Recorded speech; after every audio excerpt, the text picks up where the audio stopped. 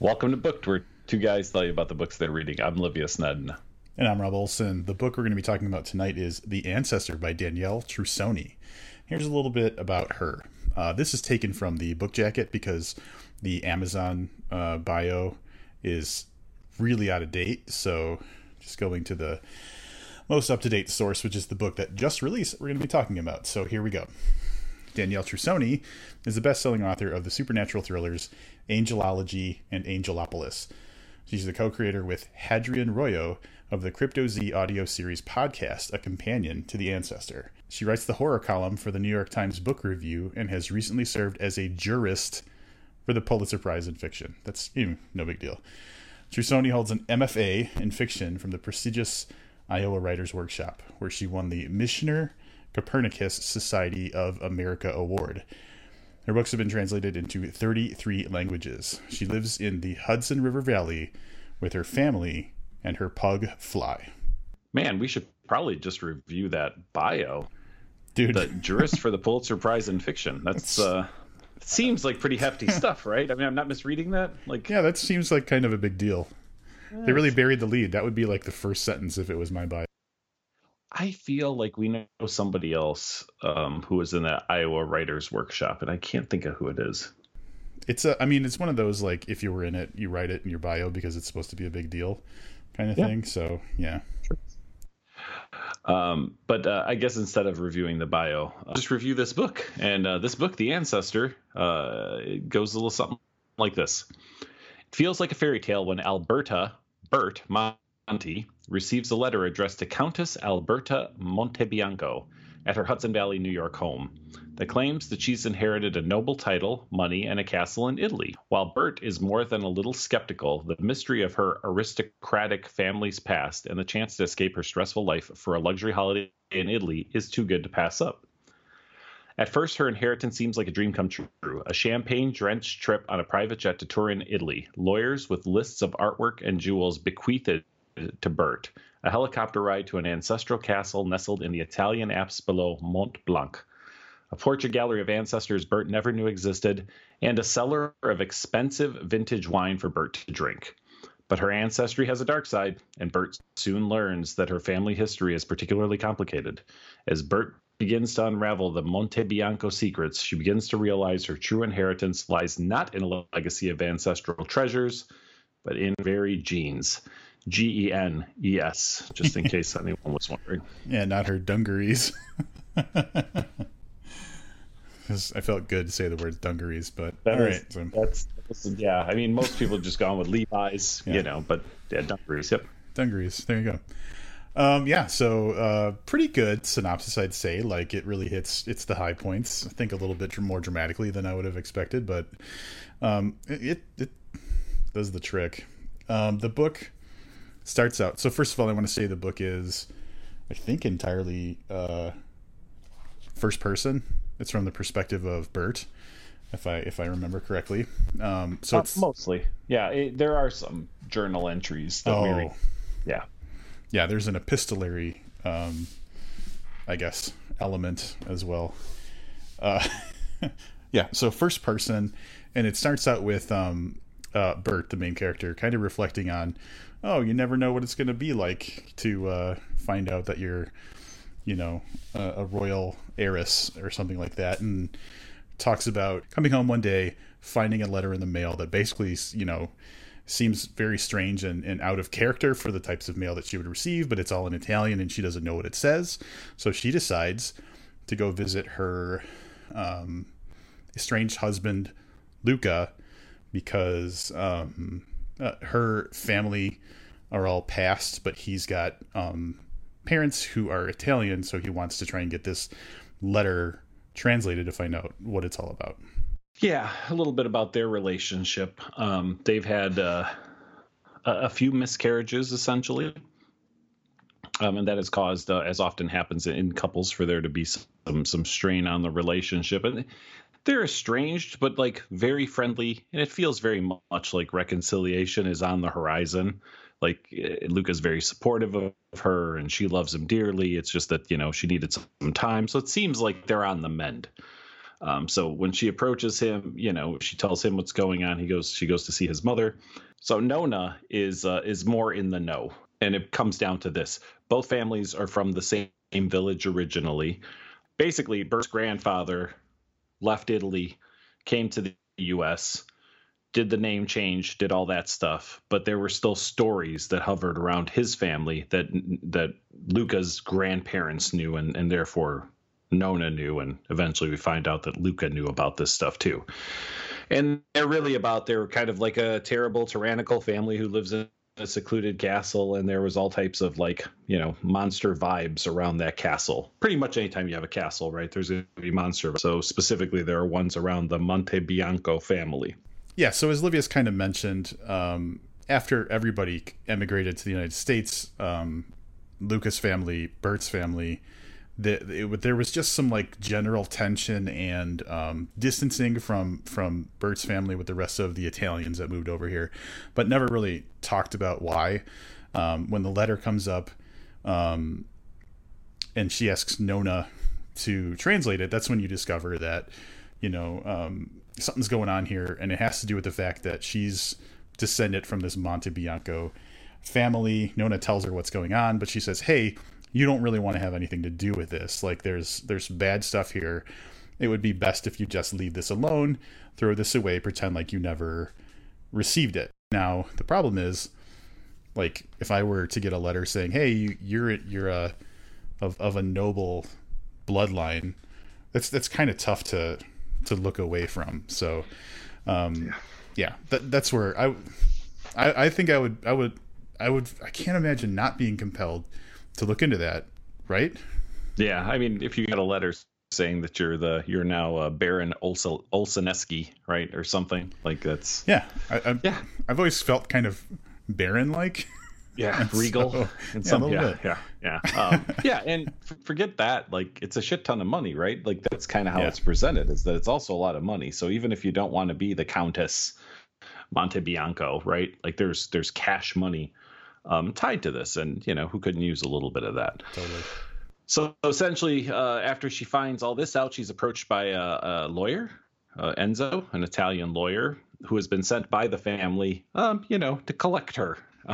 To bring her to the lawyers there so they can go through the process to get her countess ship in place. I don't even know, is countess ship a word?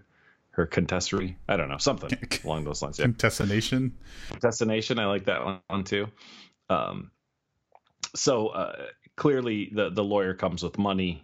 There's a private jet. There are passports already made for her and Luca, as she is considered an Italian citizen because of her position in this family. And private jet. I believe that's mentioned, a champagne-soaked private jet trip to Italy. Yeah, I got to tell you, of all the baller shit that comes along in the beginning of this book, one of the things that I've always thought would be the coolest thing ever would be to have dual citizenship. I don't know why, but for me, dual citizenship would just be the coolest shit. So that would be if I had any reservations the moment they handed me a passport for another country, I'd be like, all right, I'm in, whatever. I don't care if this is some sort of human trafficking thing. All right, I would, but you get what I'm saying. That it would be the thing that would trick me into falling into a human trafficking scheme. Oddly, sure. You're the only person I know who volunteers for human trafficking. So, I will tell you, my father has dual citizenship. Oh, that's awesome. Yeah. It might be a little less cool than you think. Just, I mean, I'll tell you. So as an aside, I will tell you a brief story. My parents came here from Romania. Obviously, anybody who listens to the show knows that. They both had dual citizenship.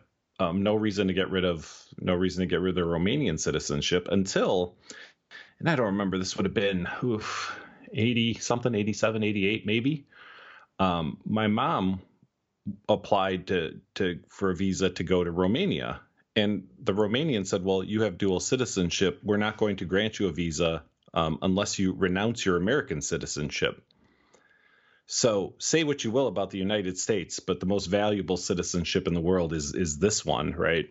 So after my mom had consulted with, I don't know, an attorney or whoever at the time, I was a teenager, they were like, no, just renounce your Romanian citizenship. And then they really, I mean, unless you do something, they can't keep you out, because Romania is not going to tell the United States that it's not accepting U.S. citizens without a really good reason.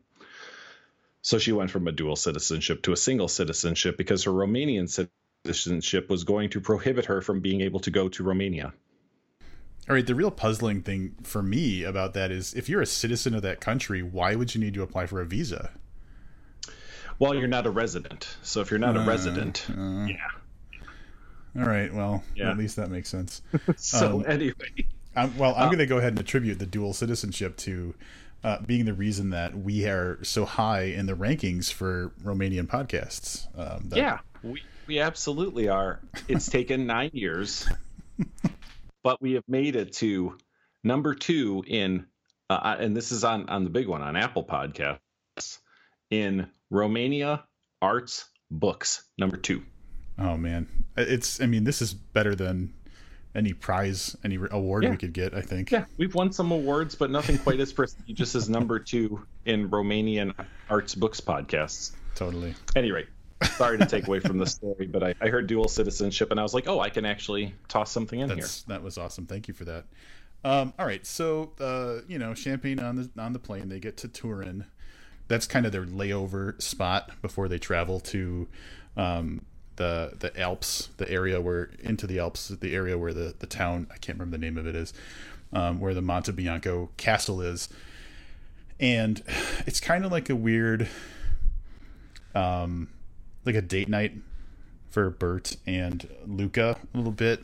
They're really out of place. They have their American clothes on. So Enzo runs out and does some shopping and gets them some very nice expensive clothes, because they're staying in a part of Turin that's like super fancy and rich, and they would be out of place if they didn't have the right clothes. They have this wonderful dinner. She goes to a bookstore. They have a little fight. She goes to a bookstore, finds this, she's trying to look at reading up on the region where the castle is, and all of the books that seem to be suggested have some sort of weird spin to them, like they're urban legendy type of aspects to the books that she's finding. And in the course of doing some research, comes across a story about a beast of the area that they're going to, and it freaks her out, and she kind of goes wandering around Turin, bumps into Enzo, and he's like, all right, let's go do this. More or less. Essentially, yeah. And along the way, she has an argument with Luca, and she's been told Luca has checked out of the hotel. It's very suspect, I would say. It's a little sus. That's what the kids are saying now. It's sus. Yeah. Really? Is that what kids are saying? God, I hate kids. They're saying sus. All right. So it's a little sus for you kids. See if we can get to number 2 in kids, arts, books, podcasts. But at any rate, they had a fight, whatever. So she moves on. So here's kind of the general layout. In the wintertime, there is no way to get to the castle or even to this village by vehicle, because it's on a mountain. Their roads are poor. There's a ton of snow, blah, blah, blah. So you helicopter in. So she is helicoptered in with a promise that a helicopter will return for her in 1 week to pick her up. So she's essentially stranded with no way out of this castle. I mean, this sounds like the setting for a horror book, right? Totally. Yeah. I could think of a specific one. Yeah, a little bit. So, so basically that's what happens. That's where she starts to meet the remaining members of the Monte Bianco family. But you had a point you wanted to make, and I think this would be a good time to do that. So, it wasn't when I was reading the book, but almost kind of after the fact that I was reflecting on it, that I noticed a similarity of kind of the structure of the beginning of the book being very similar to the structure of the beginning of the classic book Dracula, where in both books they kind of, a person has to go to this very remote place. They're only supposed to be there for a short amount of time.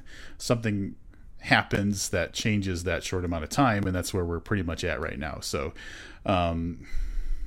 there's a lot that happens in the very beginning of Bert being at the castle that we'll explore. But essentially, it turns out, as is anybody who's listening probably predicted or already guessed, yeah, she stays there more than a week, significantly more. So, and the interesting thing is the book kind of unfolds now as what's keeping her here, what is going on with this family. Is there any truth to these legends that she saw in the books about a beast being in the area? And that's where the book really takes off, is once she's stuck at this castle, she's got a bunch of stuff to figure out about her family and the region. Yeah, I want to touch on a couple more characters, and I want to correct myself. It is her father who immigrated from Italy, from that region, and not her grandfather, which is what I initially. Right. I want to kind of correct that. So at the castle, essentially the main players that she's introduced to at that time is Dolores. Now, Dolores is the aunt, and you might be asking yourself, well, why is she inheriting? If there is an aunt, the aunt is via marriage. So Dolores does not inherit anything. It passes down through the Montebianco bloodline, which would be her. There are a number of servants in the castle, and maybe something a little odd happening, like at the other end of the castle is probably the easiest way I could say it. And through a variety of things, including, as I mentioned earlier, some journal entries and stuff, Bert is able to put together a better picture of the Montebianco family. Yeah, this is where we're going to start to tiptoe, because there are big things that could easily be spoiled. So we're pretty much coming up to the wall of spoilers, and we're probably not going to go much further. But I will say that it is an interesting experience to read through someone discovering and exploring not only like a massive castle, but also the history of her family. So a lot of what she does while she's in the castle is to read up on her ancestry, which until that point she really didn't know anything about at all, because even back home her parents didn't talk about the family, where they came from, at great length at all. So she spends a lot of time discovering her heritage, which to noble families is a very big deal. So they have a portrait gallery that's got all of the different family members like painted in actual portraits. Tons of literature on their family tree and stuff, but also family members' personal diaries and stuff that she gets to read as well. So we get a great picture painted about what the generations leading up to this were, and that was a big part of that book once she got to the castle. Yeah, and it's a good way to unfold a story. I think that I think Danielle did a really good job using kind of that blend of people communicating the history and these kind of, we'll say discoveries that are made through diary passages and stuff. We'll mention one more character, which is Vita. It's Bert's grandmother, who is the reason that her father left Italy and came to the United States, but also kind of the like iron fisted matriarch of the family in her time, I guess, is how she's presented to us. But there's some conflicting information comes to light through her discoveries at the castle. Yeah. So from there, it's really just her, once she gets a stronger picture of her family lineage, the good and the bad, then it's just her figuring out like how she fits into it and what's going to happen next. I will say that like the thing that's hinted at about the ancestry having a dark side, and the sort of like the lore of there being like a beast in the area is all covered as well. So that's where the book takes us. But yeah, we got to hit the brakes on talking about what happens, because anything else is a spoiler. Suffice it to say that there is a lot of really crazy and interesting shit that comes to light. Yeah, one thing that I want to say, and I don't know if we can or want to talk about this, but I had an idea of where I thought this book was going, pretty early on, right? So we've read a lot of books. Sometimes it's kind of easy. I don't want to say like predictable or anything like that, but you usually have a pretty good feel for where something's headed. I did not expect the last third of this book at all. Kudos. Yeah. Kudos to Mr. Sony for keeping me in the dark for as long as she did. Yeah, I'm going to agree with that. That's one of the things that was interesting about the way that the story unfolded. And I'm remembering back to, so the book was recommended to us by Al Makatsu, who talked about how in writing this book, Danielle Trussoni made some bold kind of decisions with the story. And I'm going to say, it takes turns that I did not expect. And it's very interesting to see where this story ended up. So yeah, I agree with you about that. Yeah, I don't know, because it's just, I don't think it's easy to do when you're working with people who have read, I don't know if thousands is the right, but a lot, right? There's a lot of books read between the two of us. So yeah, it was kind of refreshing to catch something that was completely out there. One thing that if it's okay, I'd like to explore is, and this is going to be I want to get your take on this, because it's mentioned early on in the book that the Montebianco family found Bert because Bert took a DNA test.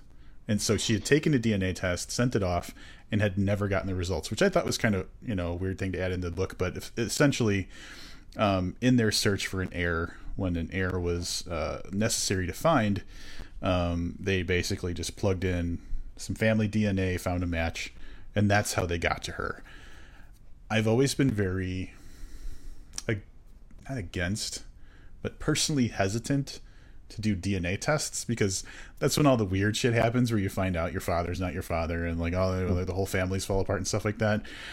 So I guess maybe that's why I haven't found out that I'm, a duke or whatever we said before. Yes. Yep. So, because I'm not going to do that shit. I don't know how you feel though. Would you? Yeah, I've thought about it, and I'll be honest, every Black Friday for the last, I don't know, 4 or 5 years, I've considered it, right? Because they go on sale, and you're like, oh, it's only $99 now, and I'm like, oh, that's kind of cool. Here's my understanding, because I know a few people who have done these. So what you actually get back, and again, this is all just secondhand information. What you get back is like I would probably come back and it'd be like, oh, you're 70% Romanian and, 10% Serbian and whatever, 5% Italian and, whatever. A bunch of generations ago, there was a little bit of whatever, I don't know, Iraqi or something, you know what I mean? So you just get a breakdown. But apparently you can select if you would like other people who are likely family members to be able to access your information. Yeah. So it's not necessarily that you'll find, that you do this, that you're Duke Olson, right, of whatever, Sweden or whatever. You can get it just to get what your breakdown geographically is in your history. Yeah.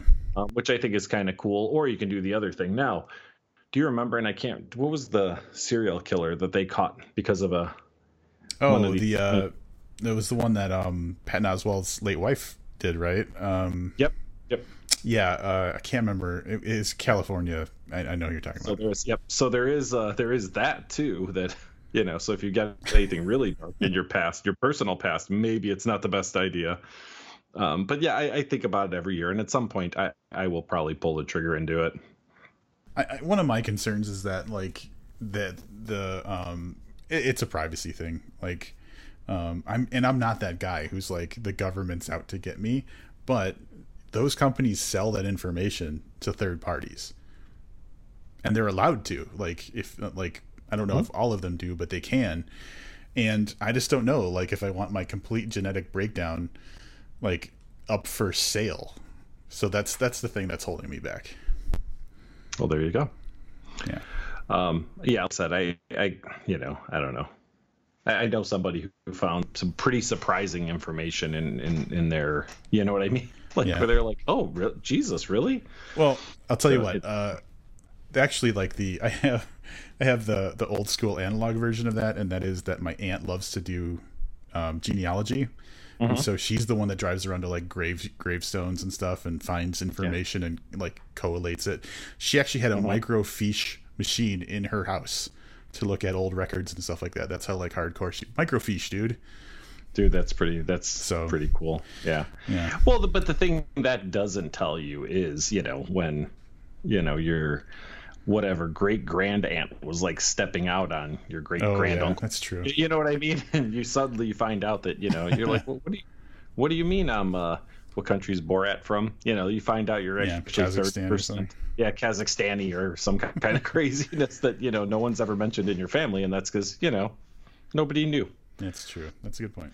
So yeah, but I thought that was kind of interesting, and not just that, but going through her ancestry, I thought was pretty interesting, because we're introduced to a pretty solid number of characters who we're not going to talk about, but it was a nice touch, and it all flowed together very well in the story. All right, another thing that I want to bring up comes from actually the synopsis. And that is the fact that there is a companion podcast launching in support of this, and it's called Crypto Z. Olivius, I don't know if you had time to check it out, but I did go and look at the podcast. Right now, the only thing that exists is like a 2-minute trailer where it is part of the actual drama, where a scientist, is distressed and talking about, I discovered something that's going to change everything, and then Hadrian Royo comes on and says, hey, thanks for listening, this podcast is coming out soon, and that kind of thing. So right now it's just a trailer, but apparently there's going to be a whole fiction series based around some of the stuff that happens in the book, like based on the things that are mentioned in the book, I guess. That's a pretty cool concept. I don't know if we're aware of anything like that's come before. Yeah, companion. I don't know. Like the big thing, the one thing I'll warn anybody who doesn't, if you're thinking about doing both, definitely read the book first, because even just the image or the name of the podcast kind of spoils some stuff. So if it sounds interesting to you, read the book and then go find the podcast. I agree. I think that's it, right? We're ready to kick off wrap-ups? Yeah. I'll take the helm on this one. Okay.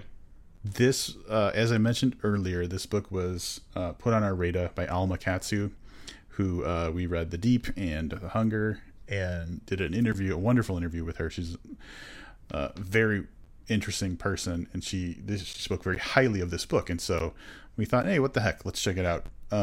So it came with a recommendation, but it also came with her saying something along the lines of how, like we mentioned before, Danielle Trussoni made some very brave kind of choices with the way the story went down. So I didn't know what to expect. Going into this book, I think that there are a lot of strengths to the way it was written. A lot of the technical side of things, like how she crafted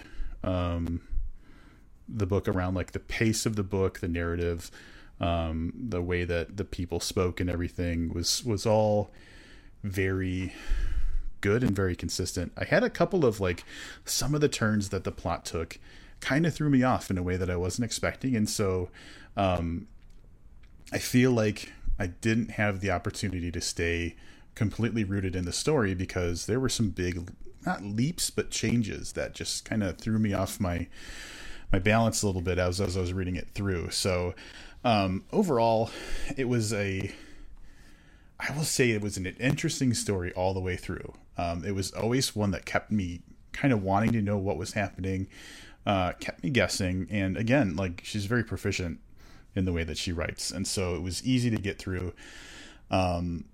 But just a little bit kind of weird for me in a way that it's tough for me to explain.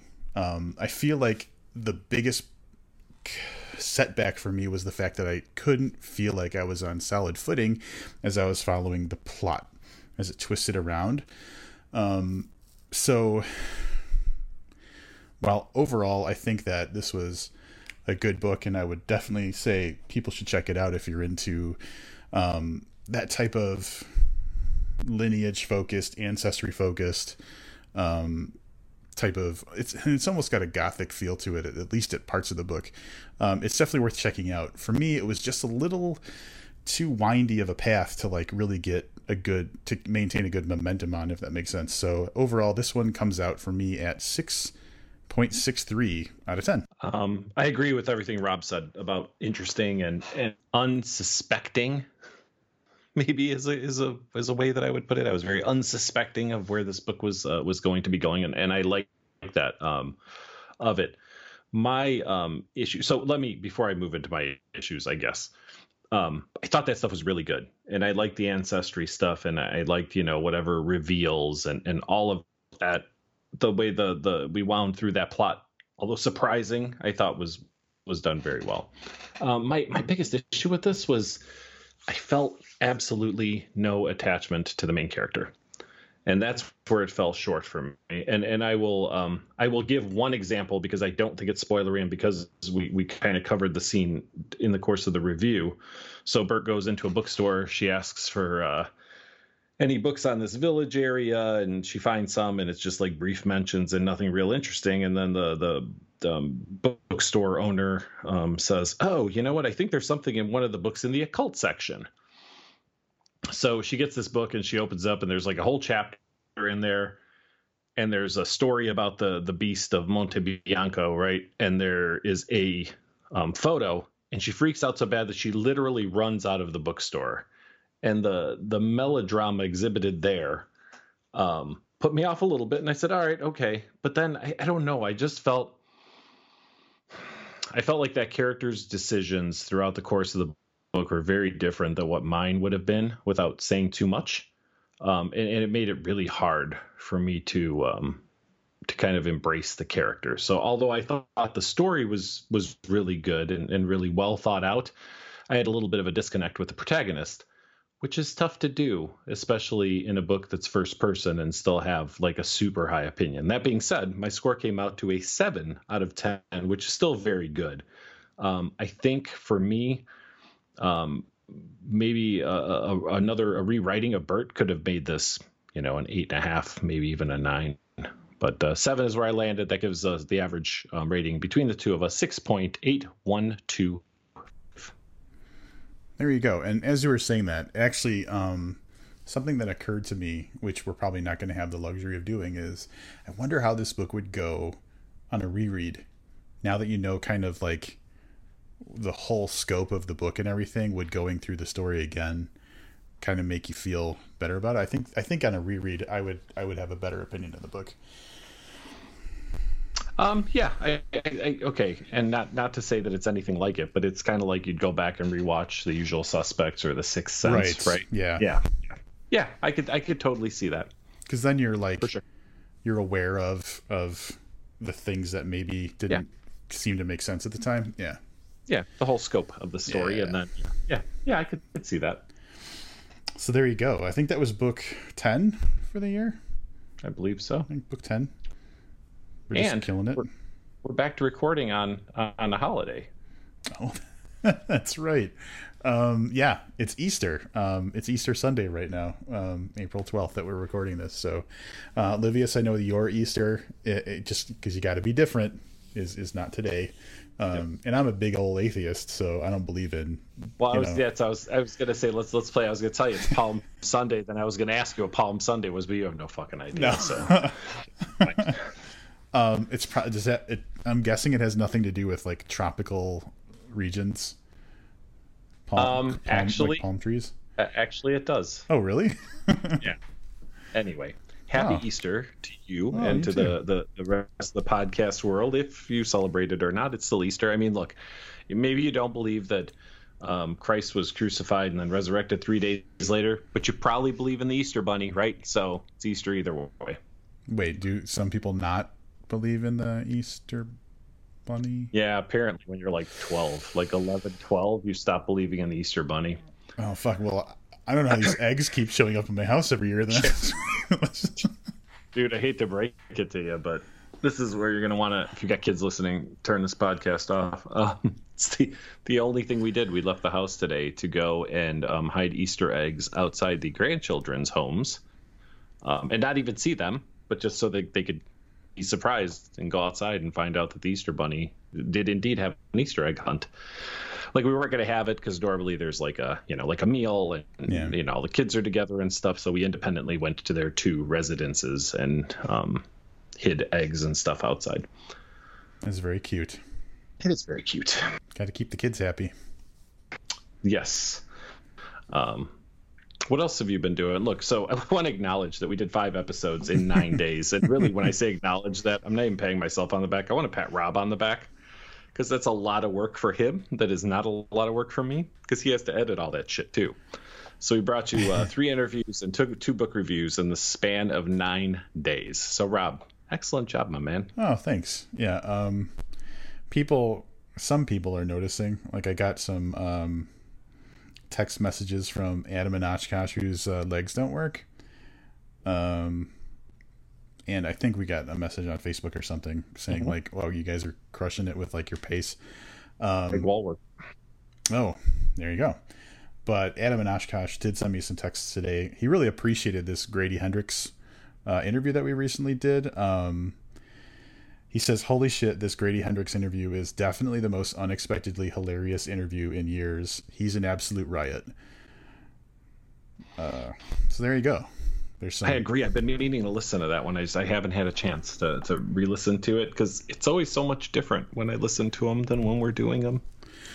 I've noticed that like the people that aren't, I'm trying to think of the best way to say this, because like once we've talked to people, they're people we know, so that's a weird thing to say, but like Grady Hendrix was never really part of like our big reading scene. So he's kind of new to us. And there was when we did the Duchovny interview, and he was talking about technology and stuff like that, and he said something about like if he could go back in time with a toaster and be the king of France or something like that. Holy shit, man. So like there's these it's these unknown elements when they come in and talk to us that like they kind of blow you away with what they got to say. I don't know if you have an answer to this, but I'm gonna ask the question anyway. How many times do you think you've listened to that David Duchovny interview? Ooh, good question. So obviously there was a time that we actually had the conversation, sure, and I had to listen to it to edit it. Outside of that, maybe one more time. I'm surprised, because I know you're a rewatcher and a re-listener of things. So I'm surprised. I thought that one would be a little higher on your. I know. I don't know. Like, yeah, it's probably going to be one that I visit at intervals, but I haven't like worn a hole in the tape yet. So the next time the X-Files gets rebooted or whatever, we'll listen to it again. Oh my God, no! We're gonna have him back on the podcast. Yes, for sure. So I want to talk about what I watched yesterday. So but people probably know that you frequently harangue me about the few number of movies that I watch. Oh, so here we go. Yesterday I watched 3 movies, all in the same day, back to back to back. Are they? So one of them. Are they related? No. Oddly, yeah, 2 of them are. So the first one I watched was Angel Has Fallen. Are you familiar with that? Why do I think Gerard Butler's in that? I'm pretty sure that's Gerard Butler. Okay. I guess I didn't realize. Like, I was like, oh, I'm pretty sure this is kind of a sequel to Olympus Has Fallen, which came out years ago. And turns out it was, but there was a second movie in between, too, called London Has Fallen, which I did not see. So I watched that. That's essentially Gerard Butler. I'm pretty sure that's him. Is a Secret Service agent who's, kind of had a rough time of it. He's been in 2 major motion pictures, which means, he's been through some calamities. And he's like suffering a little physically and maybe even mentally. And he's about to move on to a position where he's going to be head of the Secret Service, which is more of a desk job than being out in the field all the time. Because he's too old for this shit? Pretty much. Yeah. So as he's offered the job, he's on a fishing trip with the president working, like he's part of the detail. And an attack happens on the president, who is Morgan Freeman. And he is framed for the assassination attempt. So he has to go on the run, and he is this time fighting the FBI plus the people that framed him. So in the previous movies, or at least in Olympus Has Fallen, it was like him versus terrorists. You know what I mean? But this time, it's very Jack Bauer, right? Like the government's after him, but so are these other people. So it was, for an action movie, like it was okay. The tech was a little over the top, which I thought was fun. Then not terribly realistic, but fun. But then I noticed that Rambo Last Blood, was on Amazon Prime. So in talking to my girlfriend, she had never seen any of the Rambo movies. And I thought, all right, well, I can't fucking slug through all of them. There's no way, right? Because there's 5 movies. And I've seen all of them, like when they were released. Well, maybe not when they were released, but you know what I mean? The last couple I saw years ago, like right around when they had timely. Video on demand and stuff. So I was like, all right, we'll watch First Blood. So at least you have the origin. And then we'll go to the most recent and probably final movie in the franchise, Last Blood. So we watched those 2 back to back. And I remember telling you that you should watch Last Blood. So how was that? How did that recommendation turn out? I liked it.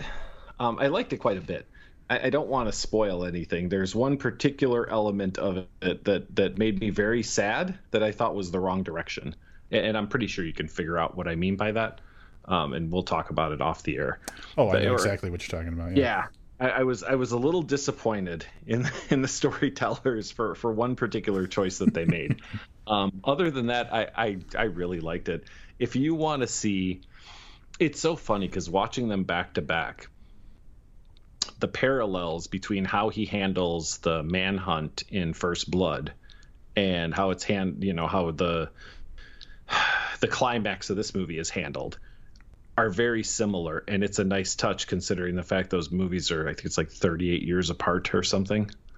That's awesome. So I liked it quite a bit.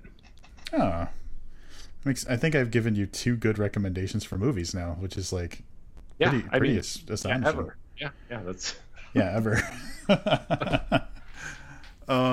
That's it. Not watching anything else. No, I mean so we started watching Belgravia. Never heard of it. Yeah, I know. I left that pause in there specifically so that you could. It's a period piece from the creator of Downton Abbey. So I watched like 4 episodes of that. All caught up to like this week or whatever on that period piece about family and societal struggles in the 1800s in England. That's about it. Some crap. Oh, watch like a bunch of Jeopardy on Netflix. Oh yeah. It's good stuff, right? Yeah. So a lot of the TV viewing has been kind of nothing worth discussing, I guess. You know what I mean? Nothing real special. How about you? Well, yeah, the influx of podcasting has kind of cut back my availability to view stuff, but the last 2 days, I've obviously the book was done, so I didn't have to read anymore. So I had a little extra time. I did watch. I rewatched season 1 of Dirk Gently's Holistic Detective Agency, and then I watched season 2 as well. So have you heard of that at all? Here's what's funny. I don't think I knew that a season 2 was available. I did watch season 1, and I remember enjoying it, but like we watched it like a whirlwind, like one day, the whole thing. Oh, I'm actually kind of surprised you watched that. Did you? And you enjoyed it? Yeah. Yep. So the reason I watched it was because it's based on the books by Douglas Adams, who is one of my favorite authors ever. Wrote Hitchhiker's Guide to the Galaxy, all that kind of stuff. And I knew there was a season 2 that I had just never gotten around to watching, mostly because it's put out through BBC America. And so finding it streaming I thought was going to be difficult, but it ends up that both seasons are on Hulu. So, I decided to just on a lark go through a rewatch of season 1, remembered how great I thought it was, and then just dove right into season 2, which is definitely way weirder, but also very good. The only reason I knew that was a thing is because Doctor Who airs on BBC America, and at the time, so did Orphan Black, and every commercial break was for that. Yeah. Every single commercial break. And like I said, we wound up watching it, enjoying it. I have vague recollection. I'd probably have to rewatch some of it. Yeah. Just to kind of catch up to what happened. Was season 2 as good as season 1? Yeah, it's definitely different. It's obviously it's honestly more it's I'm trying to think. It's not as crazy and chaotic. It's more like character focused. Okay. And like people worrying about the consequences of their actions and stuff like that, but still very much in the same vein as the first season. For people who are listening, if you've read the original books, Dirk Gently's Holistic Detective Agency and The Long Dark Tea Time of the Soul, it is established early in the first season for the people who have read the books. It's very easily kind of pointed out that this takes place after those books, in a way that if you haven't read the books, you wouldn't notice. So I thought that was kind of clever. But basically, as Dirk at one point is explaining, stuff to someone, he says there was a thing with a couch and then also something with Thor.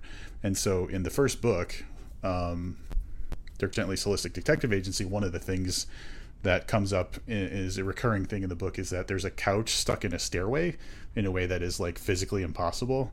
And then in the second book, it has to do with like Norse gods, including Thor. So, so the seasons 1 and 2 take place after everything that happened in the original books. That's an interesting choice to not tell the story of the book. Right. I was thinking about that too. And I'm not, we had Grady Hendrix on, he had mentioned The Watchmen. Yeah. And he was talking about how that filled it. Yeah. But is that I was under the impression that was like a sequel to The Watchmen, like comic books is the impression I was under. And I didn't want to get, you know what I mean? That interview was great. I didn't want, we were kind of time limited. Do you know? Is that? Yeah, it is. So yes, it is. It is a very literal interpretation of much of the original story. It leaves out a lot of stuff, but it's like frame for frame at some points, like exactly what happens. Interesting. In the original Watchmen. Obviously, the series is entirely different, but the movie. Oh, that's what I meant. That the series is actually a sequel and not. Yeah. Because I felt like the way Grady was saying it was like, this is the stuff that didn't make it into the movie. And I was pretty much under the impression that this all took place after the... Right. Yeah. Gotcha. Okay. Interesting choices to do that. I mean, Watchmen at least... okay. It would be nice to think that everybody who watches TV will also pick up a book and read, but we know that's not the case. So that's why I'm surprised that like Dirk Gently or I mean, like I said, The Watchmen has, quote unquote source material on video. Mm-hmm. But it's an interesting choice to sequel a TV show and not retell it and continue on like True Blood, right? Like True Blood kind of started with True Blood and then became its own thing. So did Game of Thrones in some ways, but at least they all kind of started from the same source material. Yeah, and honestly, I think that especially Douglas Adams fans are the type of fans that are easily disappointed. Like, not like Star Wars fan level, but like it's hard to tell a story in a way that's going to be that's going to honor the original story without being just like a complete retelling in another medium. The Hitchhiker's Guide to the Galaxy movie was a really good take on the original Hitchhiker's Guide to the Galaxy books, but definitely very different than the books. And the interesting thing is, I think it works so well because Douglas Adams himself helped write the screenplay. So that's why that movie feels good. With this series, his books are so weird that you can get so mired down in the details of what happened in the book. Like, how do we include this fucking weird thing that it wouldn't feel, it's easy for it to not feel good, I think is how it, if that makes sense. Yeah, well, that's what I was gonna say. I don't know, I've never read them, but I am under the impression that the books are batshit crazy and that might be hard to That might be hard to translate into another medium. Yeah, for sure. I think that's it, man, right? Yeah, we got some interesting stuff coming up. Like Livius has said in previous episodes, like even though we're putting out more episodes that are not book reviews, lots of book reviews in a row, and that continues with what's coming up. Yeah, The Girl in the Video by Michael David Wilson will be next week. It's a novella, so it'll be a short review. So think part review, part interlude, I'm guessing. Yeah. And we will have Michael on later this month to talk about that. Then we'll have The Bank from Bentley Little, who is the horror poet laureate according to Stephen King. Yeah, so ever since we had a little chat with Richard Chismar, Cemetery Dance has been sending us some stuff, and this is one of the ones that hit both of our doorways. So we're like, yeah, what the hell? Let's check it out, and that's how we got to that one. I am trying to figure out. So Bentley Little has probably like, I don't know, 20 something books out. Yeah, and I'm trying to see. I don't know if I've ever read any of his books. There's a period of time. I know it's come up in the last couple episodes a few times, the horror paperbacks of like the 80s and 90s. There was a time where I was burning through some of those, and I was thinking, hey, I didn't keep detailed records or anything. I don't believe I've read anything from Bentley Little. I think this will be my first. Yeah. Exciting stuff. And then we also have a Christopher Moore book coming up soon, Shakespeare for Squirrels. That Max Brooks Devolution is pretty close on the horizon as well. So basically until Livius decides to abandon the country, there's gonna be a lot more content coming your way. Yep. So come back next week for The Girl in the Video by Michael David Wilson, and we'll talk soon. Until then, I'm Rob Olson. And I'm Livius Ned, and keep reading.